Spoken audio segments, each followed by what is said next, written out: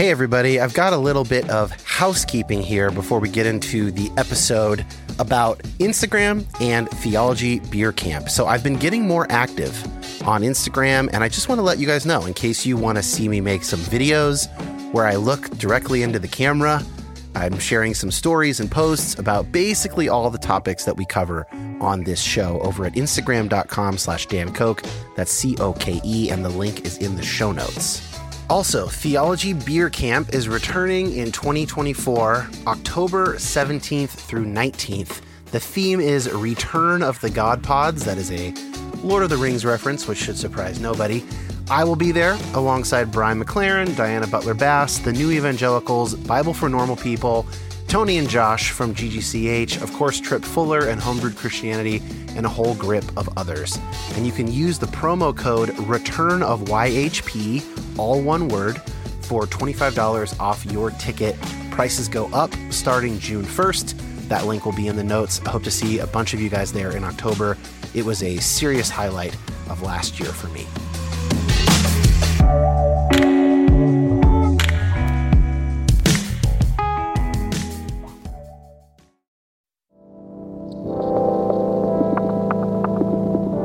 My name is Dan Koch.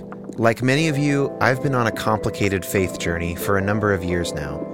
And while I tend to find myself on the progressive side of Christianity, my goal is not to make liberal converts. I want this show to be a resource for Christians to my right and to my left, as well as former Christians and non-religious folks, anyone who finds themselves asking difficult questions about God, science, prayer, fate, suffering, evangelism, and more. So many of us have been given bad answers to those good questions, often by people with pure intentions. I want to say that you have permission to take both Christianity and the modern world very seriously. And I hope to facilitate that by introducing you to people seeking God across the Christian spectrum, engaging hard questions in a multitude of ways. Thanks for listening.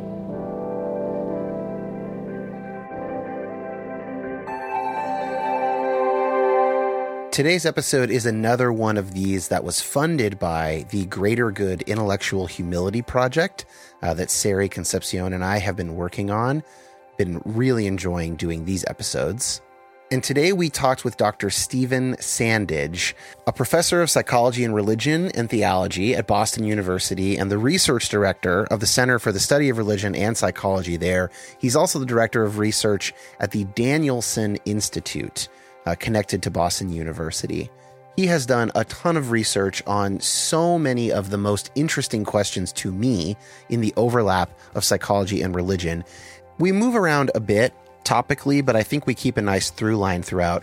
And I like to say who this would be good to share with, because it is so helpful for us when you share these episodes with friends and loved ones. So I would recommend this episode in particular to people who have struggled with differentiating themselves from their families, churches, or other groups. In other words, where do I end and where does my family begin, as opposed to we are all one big enmeshed mess together. Also, people who are interested in the dynamics of healthy versus unhealthy spiritual or religious leaders. And finally, I'd recommend this episode for anybody curious about the different types of narcissism and how they show up in Christian contexts, especially in different ways for men and women. That's kind of toward the end of our conversation. A really great question that Sari brought up, and I think that people will find that super interesting. Also, just people interested in humility, because that is one of the through lines we have here, both intellectual humility and general humility. This was seriously a great conversation, so I am excited for you guys to hear it, and we can just jump in.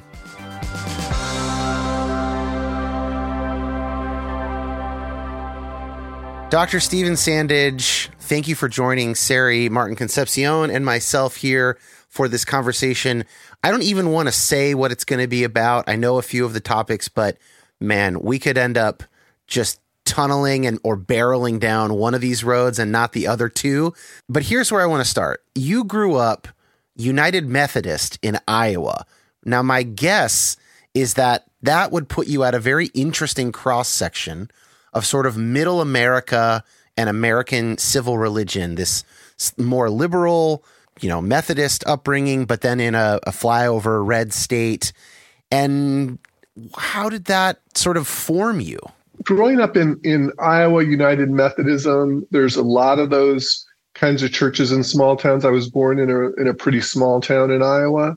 As I look back on it, I would say the churches of my early youth were kind of middle of the road. They weren't terribly liberal. They weren't particularly conservative. They were kind of middle of the road. And I was part of my family who got kind of a more intense dose of conservative Christianity in high school and college due to some family crises. Some of us were drawn to a version of Christianity that was a bit more intense to match some of the challenges we were up against. And it's a great question because I do think I got exposed, then becoming a candidate for ministry. The district group was more liberal. So it was kind of a crucible of being exposed to some different versions of Christian religion and not really understanding the whole landscape, but I think getting kind of curious about some of those differences. And it's been probably a lifelong journey of trying to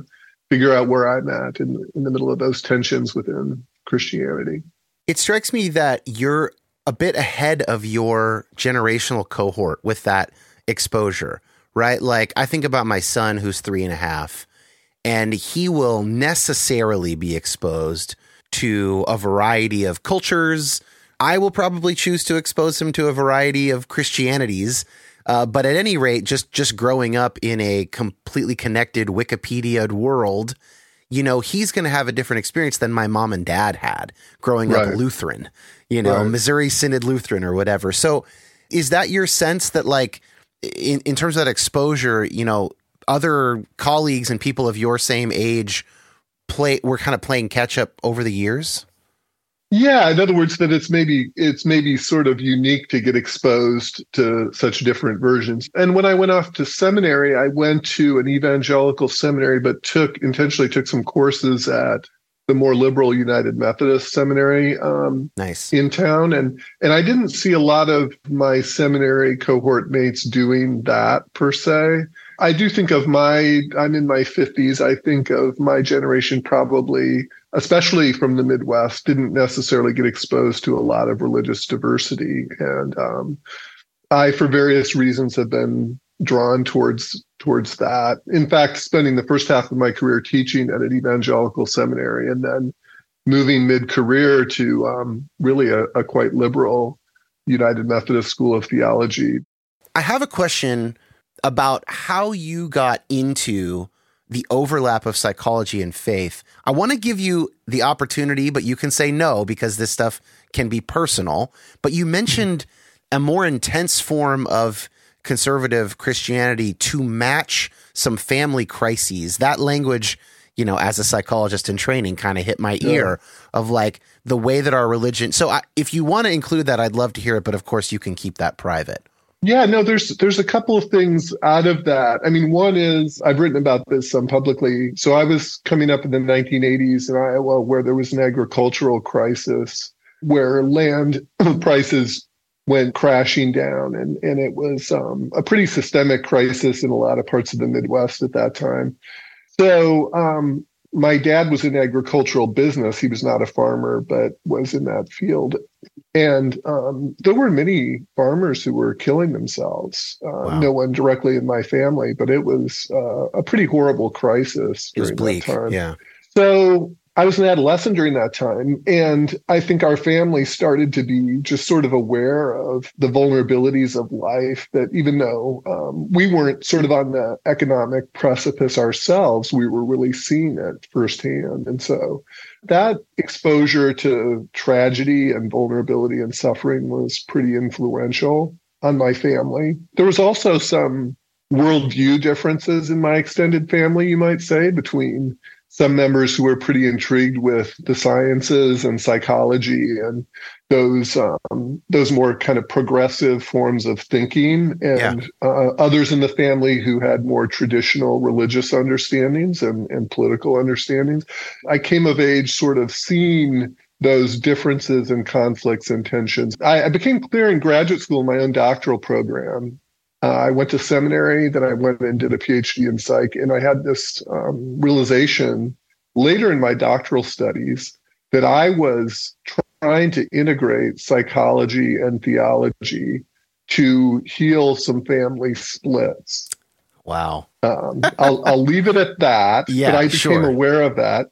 And I realized that I'd had enough family systems training at that time to realize I was not going to succeed at that task. Yeah. Bad news for you there, buddy.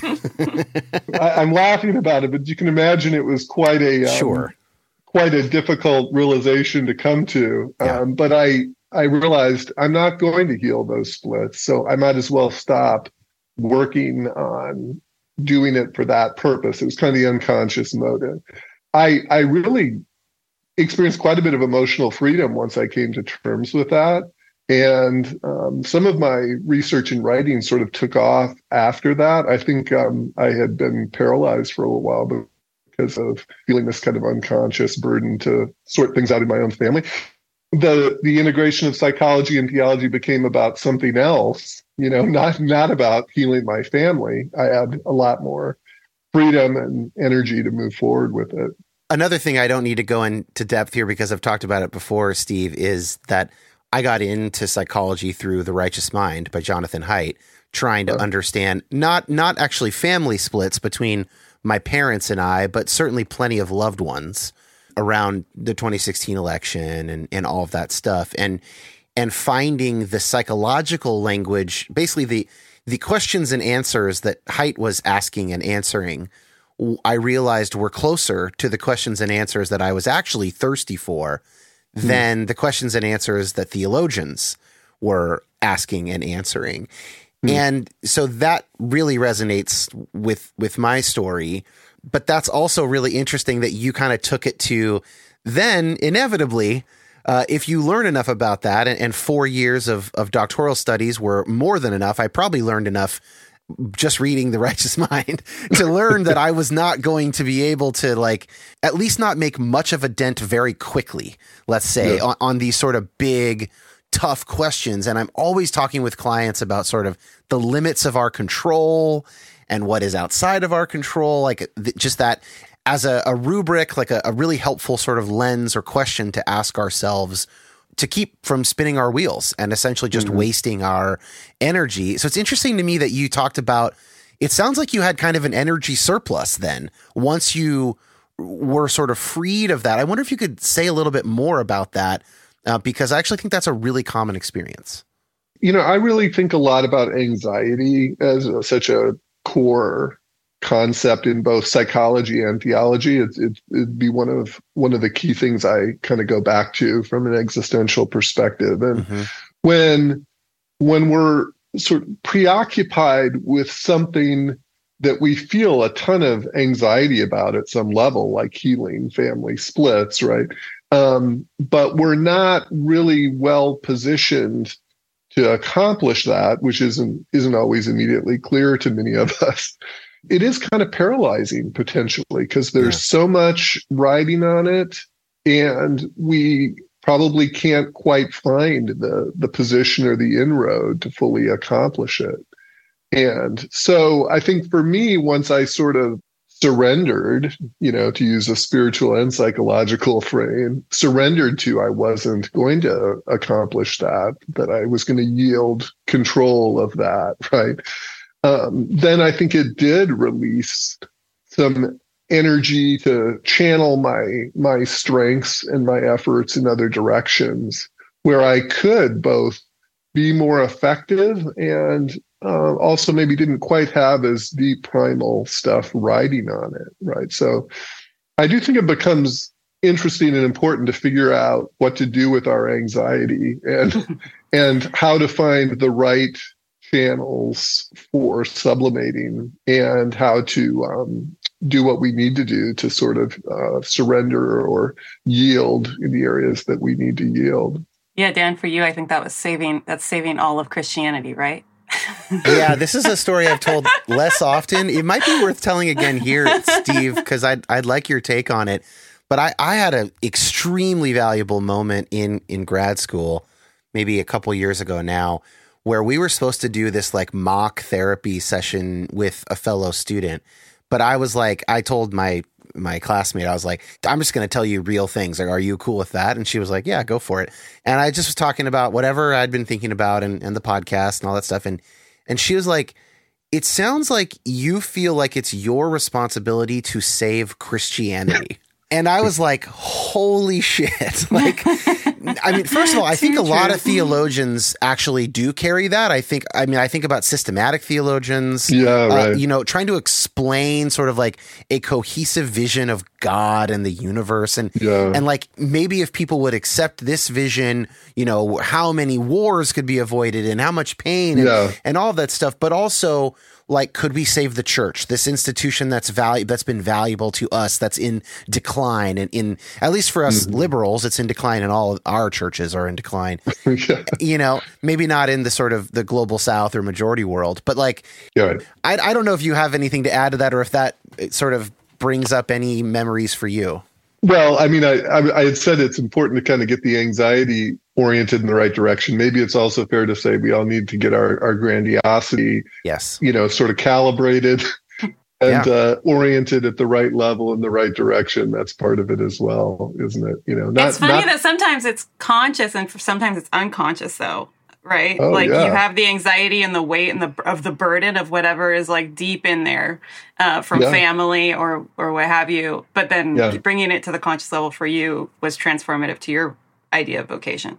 Yeah. I didn't have awareness that that's what I was working on. I think whether it's through spirituality or psychology, that if we can get some awareness of what are these deep things that we care about, that matter to us, that we're trying to work on, but then to grapple with, are there parts of this that are going to destroy me or not be that healthy? That's also equally important. And that's part of what humility, I think, is about, is not that I don't have anything to offer, or there's no strengths, or the idea there's no valid grandiosity. I don't buy into that. But humility can save us from the unconscious forms of narcissism that aren't really of benefit to ourselves or to the world.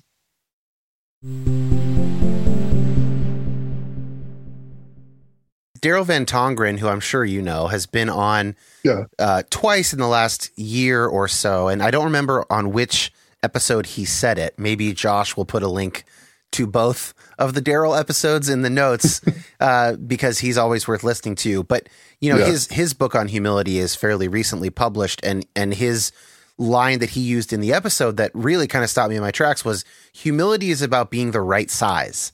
Right. Yeah, so like you were saying, it's not like a false humility where we pretend we can't do things, but really we believe we can. Yeah. Nor is it like a self-hatred or self-abnegation. I really don't have any abilities to affect these changes. It's just like I have this much ability to affect this much change if I use this much effort.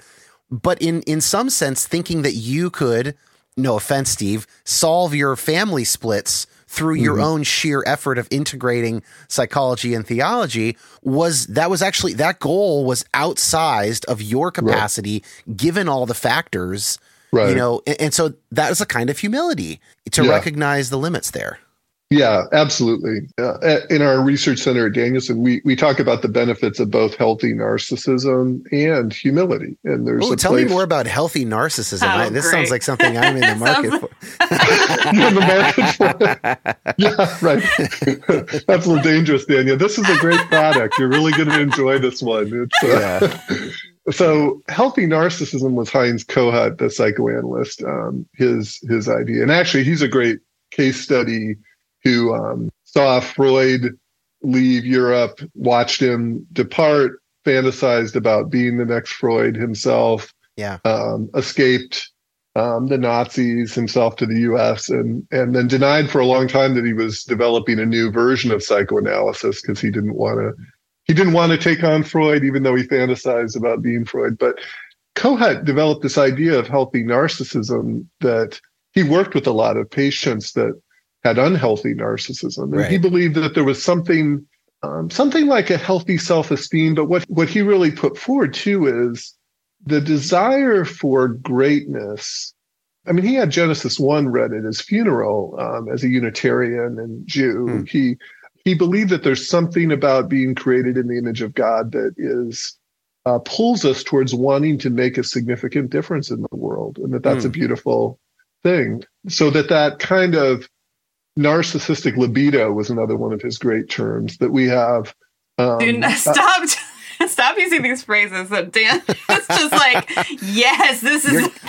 You're literally just adding bullets into my ammo belt. No, please continue. Sorry. So, you've just made the podcast better, but Sari's friendship with me worse. Essentially, that's what's happening here. I'll see if I can circle back around, Sari, and help you out somehow. Feed me something else, see if I can balance it out. But Kohat's idea of this desire to have a significant impact in the world is part of being in the image of God. Now, he also then spent his career noting that if you don't have the right relational, emotional development, that sort of nuclear psychological energy is going to cook your goose, so to speak. So it's all about having the right sort of containers around you to channel that in a constructive way, so that my desire to make a real impact doesn't mean I can't see the good contributions you are making. You know, the unhealthy narcissism turns competitive and one up, one down, and I have to destroy you so I can be something. And we have obviously too much of that going on in our country right now. So it was really a kind of a beautiful relational idea that it's okay to want to do something great. And he also was very big on, you know, if you gave a good speech at the conference, your friends come up and tell you, hey, that was great. Don't talk it down just to appear humble. That's not good either. So I think it's a great concept to hold alongside of the benefits of humility, that they can kind of work in tandem. I want to just ask you, Stephen, it sounds like your integration mindset has always been, it seems like, so frictionless. And that's not always the story I hear from other people with taking like the stitching together theology and psychology. And just to ask one more biographical question, is that true? Or that's how I'm perceiving it. Is that true? Or has there ever been points of friction? Or I'm even hearing in the way you were talking about how once you let go of the, like, I'm not going to save my family in this way, and now I know how I can use that energy. Like, I just want to hear a little bit more about that.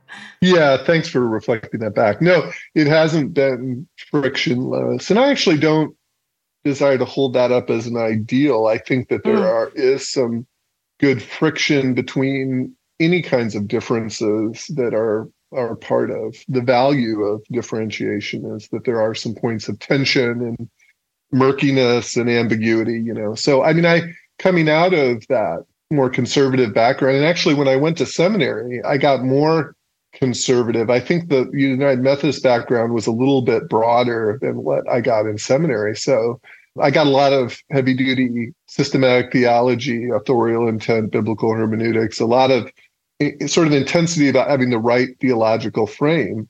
And even though I, during seminary, remained interested in psychology and was doing some psych work and all that, I did feel a bit inhibited about psychology because I was sort of, again, not fully aware of it, but I think I was afraid that if you really go into psychology, you're going to sell the spiritual farm, so to speak. And so I tried to kind of privilege theology. Even as I started my doctoral program, I was ambivalent about psychotherapy, even though I was going to be getting trained as a therapist. I really felt like you needed to privilege theology to sort of keep psychology in check. Mm-hmm. So there was friction there. I eventually got to a place where I was more committed to a kind of equal relationship between general and special revelation and theology and psychology. But that felt like a leap of faith that came about over numerous years. So, but I still think there's valuable tensions between theology and psychology, and that's part of why I like doing interdisciplinary work, because the other discipline can kind of call you to an account. So first, I'd like you to define differentiation. You just mentioned that in your answer. really important concept for us therapists, but for a lay audience, how would you define being differentiated from other people? So differentiation is a really multidimensional concept, so kind of hard to summarize, but I think it starts with how do I orient the anxiety of differences? Do I tune into differences in the world? And how do I deal with whatever tensions that produces? So to be a differentiated person really necessitates I'm developing some good emotion regulation skills, capacities to navigate intense emotional dynamics, and that I develop the relational flexibility to be aware of who I am and still tune into the uniqueness, differences of people I'm relating to, like the two of you. And so someone who is, as an individual, is more differentiated tends to have a capacity to manage the anxiety that comes up about really tuning into differences. I don't mean like glossing over them. I mean actually tuning into them and having a kind of relational flexibility. In the classic differentiation terms, that also involves an ability to connect with others as well as navigate autonomy. So some of the great spiritual writers have not used the term differentiation, but have named the ability to be in community and the ability to handle solitude as important spiritual capacities. And we may have our preferences out of personality. Do we like to be with others? Do we like to be alone? And it's fine to have those personality preferences, but differentiation involves my ability to kind of be flexible in those areas. It also comes out of the intercultural literature where it's been used to reference the ability to be aware of cultural differences and navigate them more effectively. And some of our research has been about that. Now, I've highlighted the individual capacities, but this is a systemic concept too. So some families, some congregations, some societies are more differentiated than others. It has to do with how a system navigates differences. And although systems can differ in their preference for hierarchy, there is a bit of a tendency that systems that are pretty low in differentiation tend to rely on a lot of hierarchy to navigate differences. Yeah, you think about the military, which by design needs to be not very differentiated.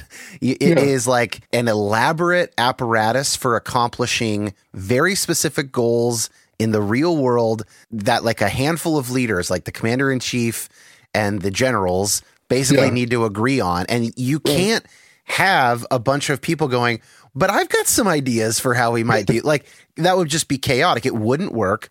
And so it has to be maximally hierarchical. And that is what allows shit to get done by the military, whether that's good or bad stuff, that allows it to get done. Right. Right. Yeah. In fact, a former military officer that I worked with at one point, we had repeated conversations, Christian leader. He would say to me, Steve, I don't understand how you and your wife would ever make decisions. Because as I understand it, you have an egalitarian marriage. And so I'm not clear how, when there's a difference, how do you decide anything? Because don't you have to have someone who casts the deciding vote? And I would say, no, we do get some stuff done, and no, you don't have to do that. But, if you have a real hierarchical worldview about differences, then you don't necessarily need a lot of this differentiation capacity, and it may not make sense to you.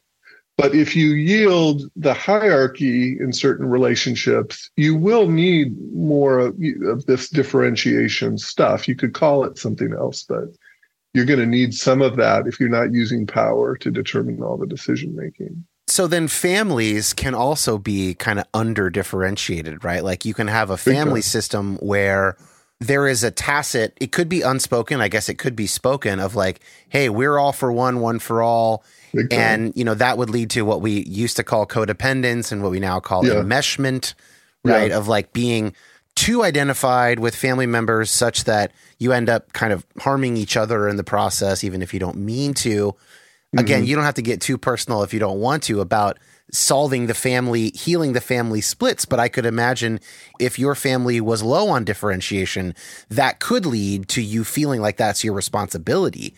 And for me, with my Christianity example, to some degree, I was identifying myself with this broader multi-billion person tradition that I'm getting over my skis thinking that I am more connected to it and responsible for it than I obviously am. Of course, I can't do that. And it was hearing her words that sort of brought me out of that stupor, a little bit of a cave, Plato's cave moment for me in the microcosm. Well, yeah, I agree. And just to, so that I'm not being idealistic in how I portray this, I certainly think the pull of loyalty, the Hungarian family therapist Ivan Bazarmenyi-Nagy used to talk about our unconscious loyalties. And so this desire to go back and sort of heal our family or to heal one's religion, like you were trying to do, there's a beauty to that unconscious loyalty, even if it's not exceedingly wise or feasible, right? But those pulls, when I'm working with clients and we become aware of those, I want to be respectful of that powerful loyalty pull. And on the flip side, differentiation, which can be a healthy move, especially over time, is not without its risks or costs. The therapist David Schnarch was famous for saying differentiation is what got Jesus killed, because he differentiated from the norms, the expectations, the demands of his social environment, and it led to a murderous response, right? And that happens to people too, right? That I was describing, and you kind of noted it, Sari, that I got this, professional energy once I sort of differentiated.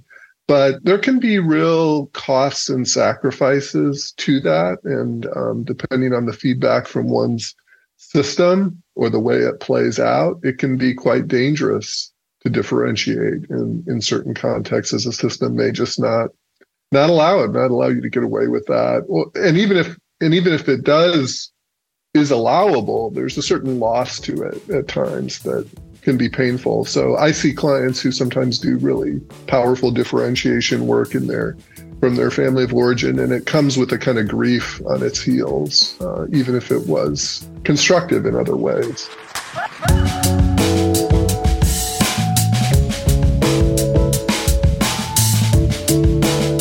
Lots of really cool stuff recently released and coming up on the Patreon feed.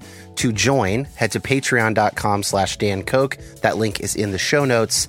And patrons get access to what is now most months 3 exclusive episodes per month. Sometimes that's like a half episode or a full version of an episode where the first part is on the main feed, but we've upped it from 2 a month to be more content for patrons each month. You also have access to the patron-only Facebook group. And some of the recent episodes and upcoming ones are awesome. We've got Brandon Flannery discussing his personal research into why people are leaving Christianity. We've got the most recent Generation Gap Culture Hour with Tony Jones and Josh Gilbert and myself. Was a lot of fun. We've got some stuff coming up about the psychology of Christian nationalism and maybe some additional media response. There's some movies and TV shows that I think are going to be getting some episodes here. I don't want to say too much yet in case plans change, but fun stuff coming up on the Patreon. So please consider joining patreon.com/Dan Koch.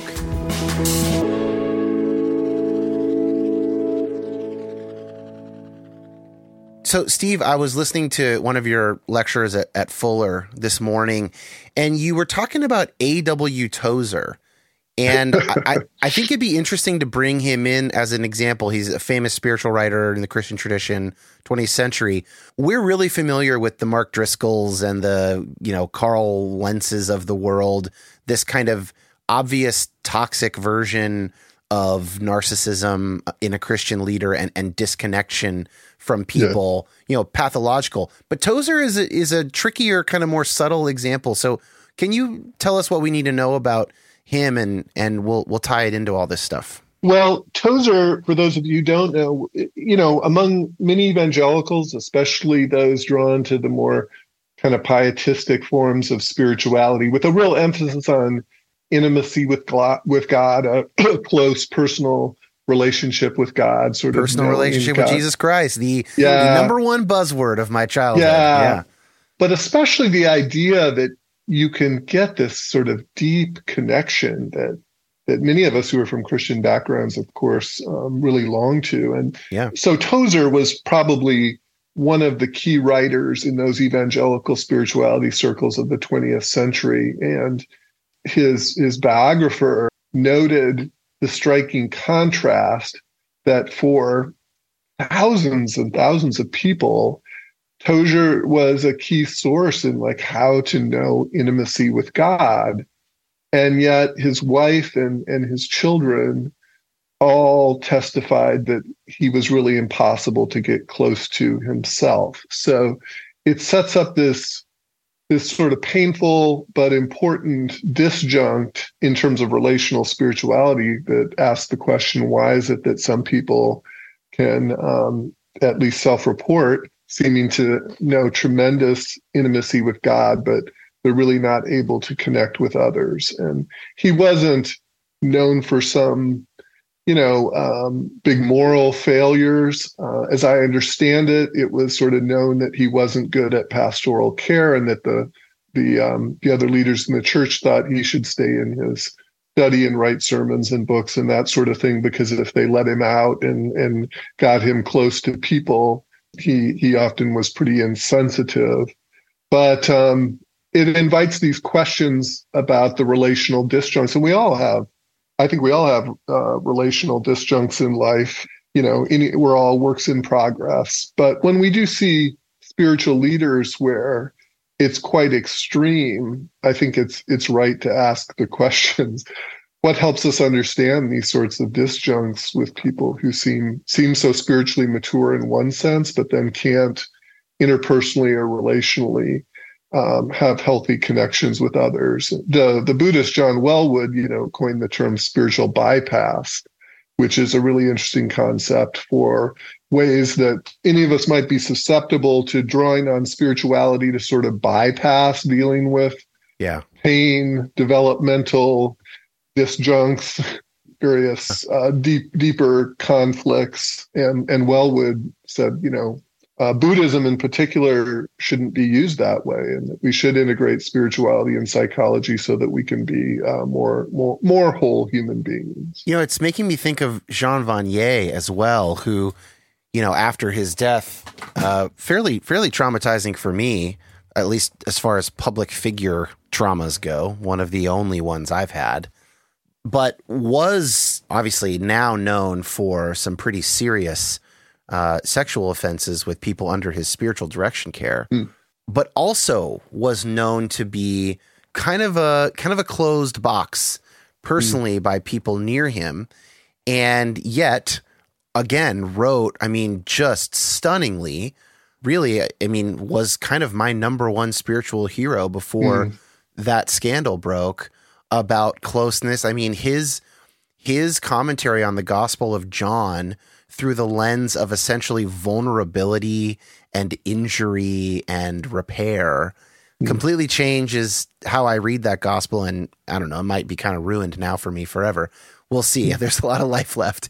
But that was a really stunning juxtaposition. But I'm wondering, and of course, neither of these men are my clients. I'm not going to diagnose them with anything. But I wonder if that separation from other people is a clue to what could cause this kind of maybe cause some of the disjunction in Vanier himself. Tozer seemed to have escaped, big scandals like that. Right. But I don't know if you have any thoughts about that. Well, a lot of the research we're doing these days on the formation and well-being of religious leaders, as well as other helping professionals, therapists, and chaplains.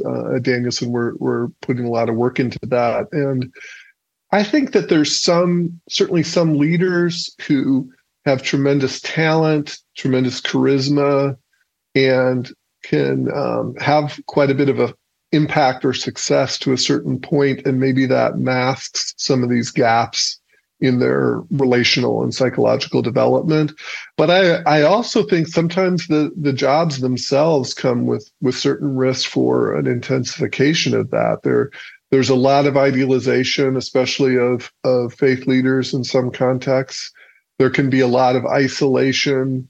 It's a tough combination, both directions. And so I certainly have seen leaders who I think over time, where they had some narcissism brewing before at a high level or just a moderate level, the job itself, leads to even more of that, as there's this tremendous idealization it's like a rock star type dynamic. And we see how that plays out sometimes. Yeah. Like some people want a shepherd. Like Jesus is always talking about people like sheep in the Gospels. And I'm the kind of person who doesn't really feel like much of a sheep, like at a personality level. Like I've only got the healthy narcissism, of course, as we've established here today. That's good. A healthy narcissistic libido. Yeah, I've got a healthy narcissistic libido. I am always the one who sort of volunteers to lead the group at jury duty. Like I'm just naturally, in a post-apocalyptic situation, I would either become the leader or the person who really wanted to be the leader would kill me. Yeah. Okay. Right. So it would be one of those two things. But like people really often do want shepherds. And that's for any number of reasons. That can be a socioeconomic thing. It can be kind of economy of energy and time. They don't have time to sort this stuff out for themselves in a way that I am, personality wise drawn to. Yeah. And if you're going to have a shepherd, you're going to have power. You're going to have idealization, like you're talking about there. Yeah. It's kind of like I like the sort of job hazard language of that, because we would be wrong to entirely pathologize that as a function of the leader themselves and their flaws and all of that. Absolutely. Yeah, that's part of the individualism, to kind of think it's all about that individual and not about the system or the community. The Jungian Robert Moore has a really good book a while back called Facing the Dragon, which is about spiritual grandiosity. And he's got this kind of haunting line in there that I'm paraphrasing, but he says something like, for a religious leader who is up on the stage in the pulpit, being idealized by hundreds of people for whatever they say, once they step out of that pulpit, at some level, the anxiety is going to be so intense because they know they're not all that they're going to need to go back to their office and have a shot of whiskey or some pornography or something to get them back to their humanness. And that over time, those rituals of getting back in touch with one's humanness can get more and more destructive. And I don't think he's exonerating leaders of their choices at all, but he's just noting the systemic dynamics and the way for, again, it's sort of like the rock star dynamics. I don't know. I have no idea how anyone would succeed as a human being in those fields, because there's so much, idealization and objectification that it just has to be psychologically toxic. Yeah, fame is a health hazard. It's yeah. And it goes the other way too. Obviously, the idealization has a nasty underbelly too. Once it goes, so it's these leaders also dealing with a lot of devaluation and disappointment from people.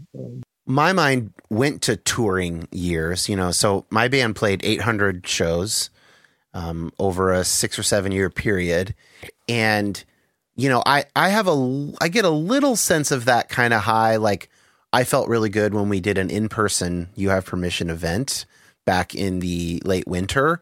And I enjoy occasional in-person interactions with people because of the podcast. But it's been interesting that the normal experience of a pastor of a successful congregation, and like if this podcast could be mapped onto churches compared to other faith podcasts, it would be a successful little congregation. Like, I would experience a weekly wave of, maybe not euphoria, but certainly approval, gratitude. I would see it in body language and facial expressions. People would come talk to me afterward. It's interesting to be separated from that by doing it digitally. I think it's mostly healthy to be separated from it by doing it digitally. It's my experience of it is much closer from my band days, where literally especially the years where we were opening up for bigger bands like 2007, 2008, 2009, I became accustomed to spending 1 hour of almost every day having 1,000 to 2,000 people audibly cheering for songs I had written that I performed with my friends in their city. And then at the end of every show, meeting 30 of those people, more if time allowed, and occasionally being showed tattoos of my lyrics or being told stories of how the music got them through really difficult periods of their life. I mean, ego boosts like you cannot fucking believe. Got to be hard to be humble under those circumstances. Yeah. And I was in my 20s, so I wasn't humble anyway. But like, you know, like I am still kind of unpacking and finding interesting connections between that experience and now my experience approaching 40. As we record this, I turn 40 tomorrow. And I think that most of us, when we are thinking about leaders or rock stars, we don't really think about that context because it's not a part of the product that we actually consume by these people. We don't think about the sort of behind the scenes, but yeah, it'll do a number on you psychologically. Yeah. And I think the addiction in music performance is high, not least because of that cycle. First of all, you've got to be on at a certain time. So I got used to drinking whiskey before the shows because it would put me in the right mindset. And then I got used to drinking whiskey after the shows when it was time to go talk to people. And I'm fortunate to have never developed alcoholism, but many friends did. And of course, it's a very common story with that or drug addiction on the road. That didn't happen for me, but the patterns, I totally lived them and see them. And now I have new versions of that in my life that I have more awareness around various habits and, you know, trying to fix an emotional state or come down from a high or, you know, whatever, what have you. It is so interesting and such a big part of what creates these larger than life personalities. I think for the leaders who have been in that, like I'm thinking now religious leaders, because I've worked with a lot of those folks, but other kinds of leaders too. It's hard for them to shift out of the narcissism that induces, and it really can be hard for the communities to, because there can be a sort of an addictive cycle to that sort of getting shepherded, is the way you put it, Dan. That the assumption remains if one leader fails, that we just need to pick again and get a better leader, or else the disappointment is so great people go into kind of a self-protective shell and withdraw from any hopes and dreams. So it's a tricky pattern for sure. This is a little bit of a pivot, but when we started talking about this, it gave me a little bit of like a theological sort of question / anxiety about like talking about Tozer and like the validity of their personal encounters with God versus is the still small voice I'm encountering just me? Because of the problem of blind spots and it not crossing over into your closest relationships, like with your children. Like, how could you be having encounters with something real with God and have that not be the case and have that not be bridged? And, I think what we've been discussing is some of the blame can go to these systems of, getting validation from whatever it can create these bypasses. But I wonder how you reflect on that. And maybe this connects to humility, and having humility even about our own encounters with God, or I don't know. What do you think about that? I think that's an important connection. I mean, one of the studies we did at our clinic was to look at the spiritual and religious commitments of patients and how that was associated with their mental health. And David Payne ran that study. And we found that clients who didn't have a moderate level of humility or higher, it was actually a negative relationship between religious commitment and mental health. And the relationship changed once you got to moderate humility. So there's something very important and protective about that virtue to help with the kind of stuff you're talking about, that for me to sense a connection to the sacred in some way could be tremendously helpful. But from a relational spirituality perspective, part of the reason I'm so interested in relational spirituality is I really am most interested in how spirituality can enhance our experiences of relationship, and not in some passive way where, like, just because I'm having an effective meditative practice, I get along with everybody. I don't mean it like that. Spirituality's gotten people in a lot of good trouble for social justice reasons as well. But over time, overall, I'm most interested in how spirituality can help us have healthy relationships. So if someone like Tozer, I mean, I didn't know Tozer, I'm reading off the biography, but a case like that where someone seems to have a very committed spiritual life and practice, and there's an intensity to it. And over time, it doesn't help them be a better parent or a better partner or a better friend, then I think that's suspect. I mean, every major spiritual religious tradition does suggest spirituality. You know, it's not a solution to every human problem necessarily, but it should help us be better in relationships. And if it's not, then I think there's reason to wonder about it. And sometimes I do think spirituality can serve dissociative purposes to help us survive. You know, someone has been through trauma and their spirituality has a heavy kind of dissociative aspect to it. And I think that sometimes is protective for a period of time, but that's not for a short time. Yeah. That's not a good long-term developmental strategy. Right. You've mentioned your lab a couple times, and earlier you were talking about findings around what makes healthy spiritual leaders. Can you measure sort of someone's healthy relationships with people in their lives? Is that one of the sort of variables that you guys have studied around spiritual leaders? Yeah. So if you look at, psychology's largely about individual differences and trying to understand what, when you look at a group of people, differentiates some people. And so in our relational spirituality model, we've highlighted the importance of some key relational, emotional, developmental themes and capacities. And the security of attachment is one tradition we draw on, and we've measured that. And looking at specifically religious leaders, that, security of attachment is a pretty good predictor of a lot of outcomes, tends to be salutary. Differentiation of self, back to the differentiation term, we use assessments of that. And both of those tend to help account for differences in religious leaders in terms of things like mental health, relational capacities, actually intercultural diversity strengths as well. So, which makes it kind of interesting to ask, if we're talking about relational abilities, there's kind of the relational ability to relate well to those you're close to. And then there's also the relational capacities to relate well across differences with people you may not have as much in common with, or that you may have significant differences from. And so our research suggests that a couple of those relational development systems, attachment and differentiation, are pretty important for understanding how that stuff works out.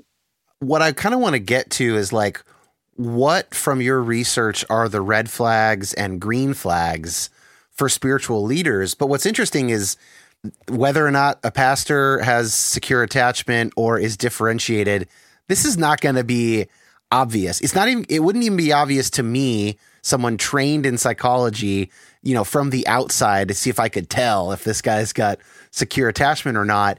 Are any of the green flags, the sort of healthy things, like, are they observable from outside? Like, are there things that people could be looking for that are in the sermon text or in their habits, or, you know what I mean? Like, sort of publicly viewable or knowable things that could put someone at ease that this person is likely to be a healthy spiritual leader. So when you say publicly observable, Dan, you mean like when you're sitting in the congregation? Yeah, it just means somebody who, or listening to a podcast or watching a sermon, anybody that is putting themselves in sort of a public role in a spiritual world where the average person consuming what they are making can tell, like can get some indication. I think that's hard. My answer is probably kind of a yes and no. I think that actually some leaders are really good at bullshitting. And so I think that it's possible that some people are just really verbally fluent, and there's a kind of a humble charisma thing that is self-effacing, and it may not be easy to pick it up. So one answer I would give is I'm cautious about how easy it is to observe that stuff. It's really, as a therapist, I've found it's important to know what the people around the leader would say about them, kind of like the Tozer case. What would their partner say? What would their kids say? What would those who work closely with them? Because that's the stuff that's harder to fool. I mean, you could find cases where people were pretty fooled, or they were in a kind of a dissociative fog themselves and were going along with it.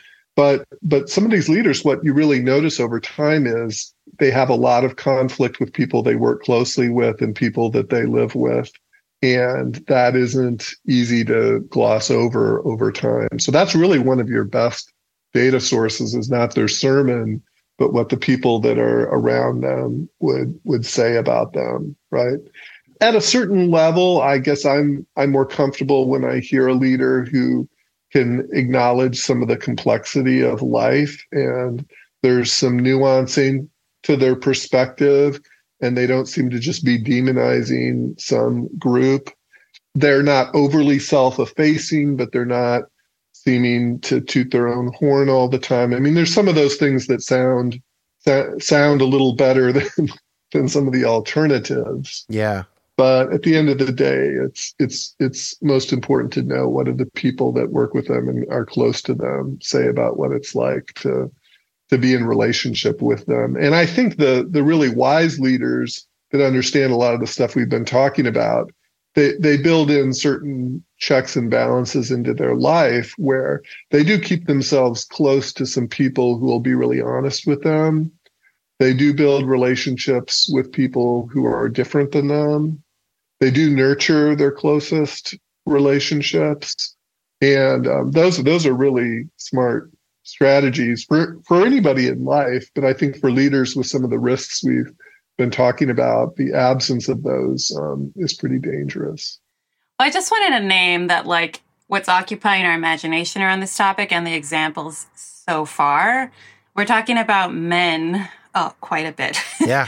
And I just wondered, I wanted to open up to see if there was anything in terms of gender difference in this topic that is worth discussing in terms of the research, because even a lot of these phrases provoked me to think about anecdotal evidence in my life. And, part of my story is being part of a church plant where I was in leadership, but most of the members were complementarian in their theology and how complicated that got. And then the lead pastor stepping down and because of some unhealthy stuff in his life. And you think of even just the phrase like relational spirituality, like that seems like something that women are better at, just stereotypically, Yeah. And, but also like enmeshment, it seems like women might be more likely to become more enmeshed, but I don't know if that's true. That's just anecdotal from my life. So I wondered, Stephen, if you had any comments on that. Yeah, there's a whole bunch of stuff there, Sari. That's great stuff. So let me start with the relational thing. So, by relational spirituality in our approach at Danielson, we really mean to tune into the full gamut of relational stuff that's part of spirituality. So, yeah, there's probably a lot of evidence that suggests women have taken responsibility for tuning into relational dynamics more, but that doesn't always benefit women. And so we mean relational in tuning into all the kinds of relationality that happen in spiritual settings, from sort of the good, the bad, and the ugly, right? And so people can have a relational style that is using a lot of cutoff, a lot of distancing, a lot of narcissism, right? That is a relational style. And some connection, as you suggested, isn't always great if it becomes overly enmeshed or if there's unhealthy dynamics that are part of it. Now, the stuff about leaders and gender is really, and narcissism is really interesting. There is some evidence, pretty good evidence, that men on average, tend to score higher in grandiose forms of narcissism, which are really kind of the stereotypical form that many people think of, putting oneself forward, being arrogant, haughty, all of that sort of stuff. So there's kind of a clear gender difference. Although as a clinician, you could find women who struggle with that sort of grandiose form of narcissism. It's less statistically frequent. the vulnerable form of narcissism, which is less about being so arrogant, haughty, grandiose, it's more rooted in some deep idealization struggles. And so the literature in narcissism, as I read it, suggests vulnerable narcissism is about equal among men and women identified folks. And so that's a more even thing. Now, what gets kind of interesting in the humility religious leaders research we've done is we've done some qualitative research where we've asked religious leaders about their experiences around humility, factors that have facilitated it, challenges, which was really interesting. And we had a lot of women in our research who described some of the kind of catch-22 or double bind stuff in this terrain, where on the one hand, they didn't all name it quite the same way, but here's some of what they described. On the one hand, if you're a faith leader, you are kind of supposed to put yourself forward and seem really confident and take command. And so women who don't have that style can sometimes face critique, right? There's also the racial dynamics that can play that way. On the other hand, women in our research also noted that if they do try to put themselves forward or express strong opinions, they can get penalized for that. So it was really interesting to hear the double binds, which is probably part of what you were describing in some way. Sorry, that it's hard for women to win on this stuff. And Daryl Van Tongren's research around, and with some of his colleagues around gender and humility, shows men can get more credit for like a little appearance of humility because we're so darn narcissistic a lot of the time. And women can get criticized sort of either way, showing a little too much opinion or leading with a little too much humility. So there's some pretty difficult gender dynamics, as I guess you were referencing in all of this. Yeah, there's some strong dynamics with the cultural conditions surrounding gender. The Barbie movie point. I was just going to say that it's impossible to be a woman Barbie speech. Yeah, exactly. Yeah, I wondered if you could quickly, so like you were saying, distinguishing types of narcissism. Can you say a few qualities of a vulnerable narcissist? I'm not sure if like the average listener would understand that. Yeah, they tend to struggle with, we can all long to idealize certain people, but they often have a pretty intense form of that. So they would like to be sort of the disciple of some powerful, prestigious, uber talented person. And they're not looking to sort of grab the microphone themselves. They just want to be on the stage with that person. And it comes with a certain vulnerability to disappointment, to envy, to dysphoria, a kind of emptiness that happens when that's not working out. Either that person they want to idealize doesn't want them on stage, or they get on stage for a while and it doesn't work out. Oof. And so they can move towards a lot of depression, shame reactions. If there's any sense of rejection from the powerful person. Yeah, they work with a lot of sort of fear that rejection is going to happen, and there's a fair amount of emptiness when it does. Wow. That dynamic sounds very common in churches. Yeah, a couple thoughts there. So that emptiness of self, that's as I understand it clinically, that's the through line between the two types of narcissism you're talking about, right? So the Driscolls of the world, theoretically, would be very empty inside and need this big display and to amass as much fame and power and influence or whatever to fill that hole. This sort of vulnerable narcissism you're talking about, they don't want to be the figurehead, but they want to be associated with the figurehead and still be perceived as part of the important team or the important project. I think about kind of the enablers of many cult leaders over the years, right? Absolutely. Who are often women. And again, that's anecdotal, but like where maybe we would as a society accept a woman in that role more readily than in the guru role, which we'd prefer to be a male.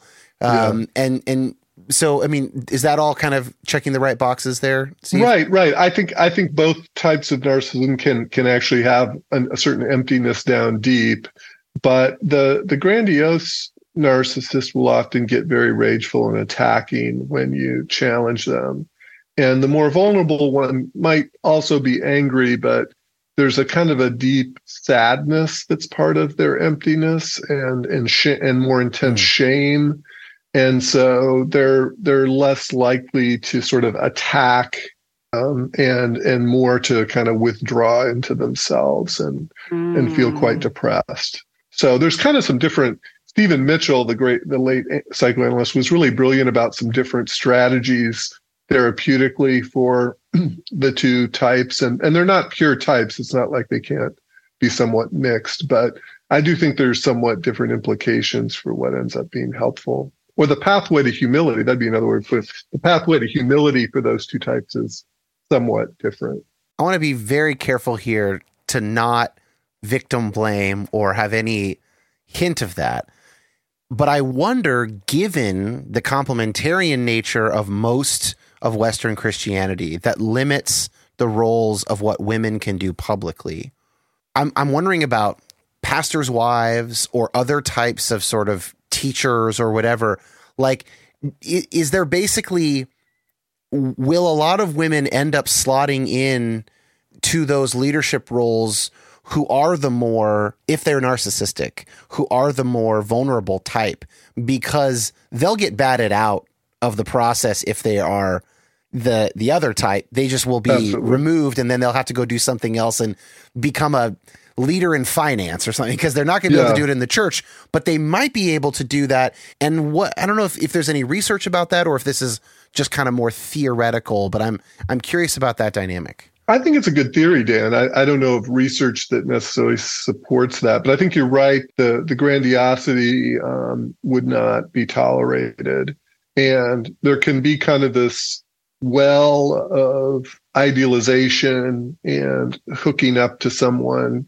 I mean, and really, theologically speaking, it's a kind of idolatry that we're all susceptible to, because we all could have hopes to be delivered from all of our problems through something that's other than God, right? That's really what theologically idolatry is. So I think idealization is not all bad, but when it becomes of that dynamic, it's like an addiction.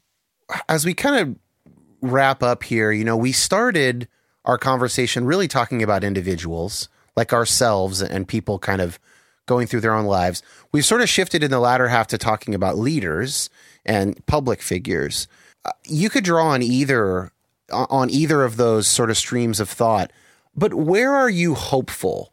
Like where, in what areas, or people doing what kinds of activities, asking themselves what kinds of questions make you feel hopeful, either at the individual level or the leadership level? Like where are we moving towards growth? That's great. Great question.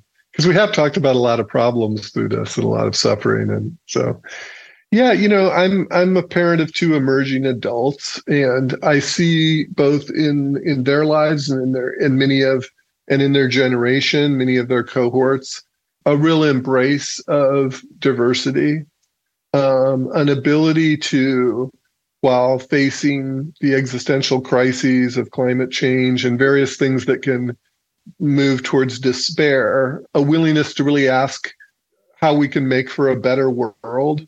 And so I'm encouraged by the commitments I see towards diversity and justice and honesty about realities in life. So I guess I see, and teaching in a university, I get exposed to a lot of folks that are trying to make a positive difference. And so I'm really encouraged by when you turn on the news and you see so much negativity and polarization and the country coming apart, it's actually nice to see so many people that are trying to cross differences, grow, build connections. I'm quite moved by our folks in our helping professions, though, even though we were talking about some of the risks and dangers of leaders, we have this big project funded by the Peel Foundation to provide formation resources to helping professionals, chaplains, clergy, therapists. And I'm struck how many are looking for places to connect. We have a free program through Danielson called Chrysalis that allows folks to connect with one another about the stress and trauma of the work. And so I'm regularly encouraged by how many people are doing just incredibly challenging work, and they're not looking for some big pat on the back or a bunch of resources for themselves, but they're also looking to connect and support other people who are doing that work. And so I find being plugged into that quite inspiring. And many people are really in these fields are really under-resourced, but they just do tremendously good work. And I think we need to be more thoughtful about how and in what ways to support them best, because I think our current approach to that isn't terribly sustainable. But if you can offer places even for short-term connection with people who will be honest about life, it looks like the demand is pretty high for that. It's not that people don't want that. They want to get the kind of connection that helps them stay on the front lines. So I find that really inspiring. I do see lots of people that want to bridge these disciplinary differences we talked about at the start. People that want to find out what are the connections between theology and psychology or religion and science. And so certainly at our university, but there's various pockets of it. And so I'm encouraged when I see that. And sometimes I get to travel into spaces where people didn't think they were interested in that. I, as a recovering evangelical, still get to go into kind of evangelical spaces at times to do a little bit of psychology stuff. And sometimes in those spaces, people look like they're not sure what to make of the shrink in the room. But I find that most people will open up to some new ideas if you take them seriously and you talk about real problems. So I'm encouraged by people who I see get interested in theology when they didn't think so because they were a psychologist who was mad at religion, or a conservative Christian pastor who didn't really think he wanted to look into psychology, but now, after you spend a few hours with usually him, he is a little bit more open. So I'm encouraged by that sort of movement I see, but that isn't, like I said, that isn't the stuff that usually is on the news at night. And to tie it all the way back to the beginning of sort of the limits of our control and not spinning our wheels, that the humility of knowing what we can and can't have an effect on, if you compare those two, if you can come to a relatively accurate assessment of the limits of your own control and where you're effective, and then combine that with a genuine desire for any of these sort of peacemaking or healthy relationship, like any of that stuff. That's a powerful engine for growth, for integration, for differentiation, right? Yeah. Kind of bringing in some of these concepts that we've talked about. Yeah, that's right. I agree, Dan. That is kind of what differentiation is still putting our whole selves out there with a recognition that what we offer in a particular context may or may not work. It may or may not be received. David Schnarch describes that as integrity, right? The willingness to move from my deepest values, my whole self, and sort of accept that I can't control what happens on the other side of that. And I think that is the best stuff of spirituality. And it's some of the best leaders have heavy doses of that. And families and communities that are growing tend to find their way towards that. Let's be honest about life. Let's get in touch with our core values. Let's try to accept what we can't control about the outcomes and put all that together. In the psychology spheres, are you seeing more openness, or about the same or less, to thinking about spirituality as an important dimension of human health? Good question. Yeah, I think I think there is a lot more openness. When I started out in the field, spirituality and religion was really definitely a side topic, hardly a topic in the mental health field. But when I do continuing ed workshops or present research places, APA, some of the big conventions and stuff, people are interested. And there's now lots of books and resources available. And you can still find plenty of mental health professionals who maybe are not interested or even somewhat negative. But I really think there's been a sea change in the field and a growing awareness that this is a part of human diversity. It's a part of strengths that people can bring to life. It's a part of the suffering, too, that people have experienced. So I think it's really an exciting time to be engaging spirituality and religion in the mental health field. And so I'm quite encouraged by it. But it's kind of interesting when you go and you get to talk deeply with clinicians. Anytime we do a workshop, there'll be a clinician who's like, okay, here's my question. How do I integrate like attachment and spiritual development and kind of complex trauma? That'll be one of the questions you get. And then the next question will be, this could be like 4 hours into the workshop, could be, are you saying it's okay to ask clients about their spirituality? Like those would be, and so you get folks who are trying to decide if it's like, and they're 4 hours in and they're like, that's their question. Yeah. And then you get people that are putting together complex stuff, and that's what it's like. So there's still a need for some kind of basic introductions, and there's people that are really doing high level integration. So that's kind of fun in a way. But well, now I'm excited for the next 30 years of my career. Thank you for that, Steve.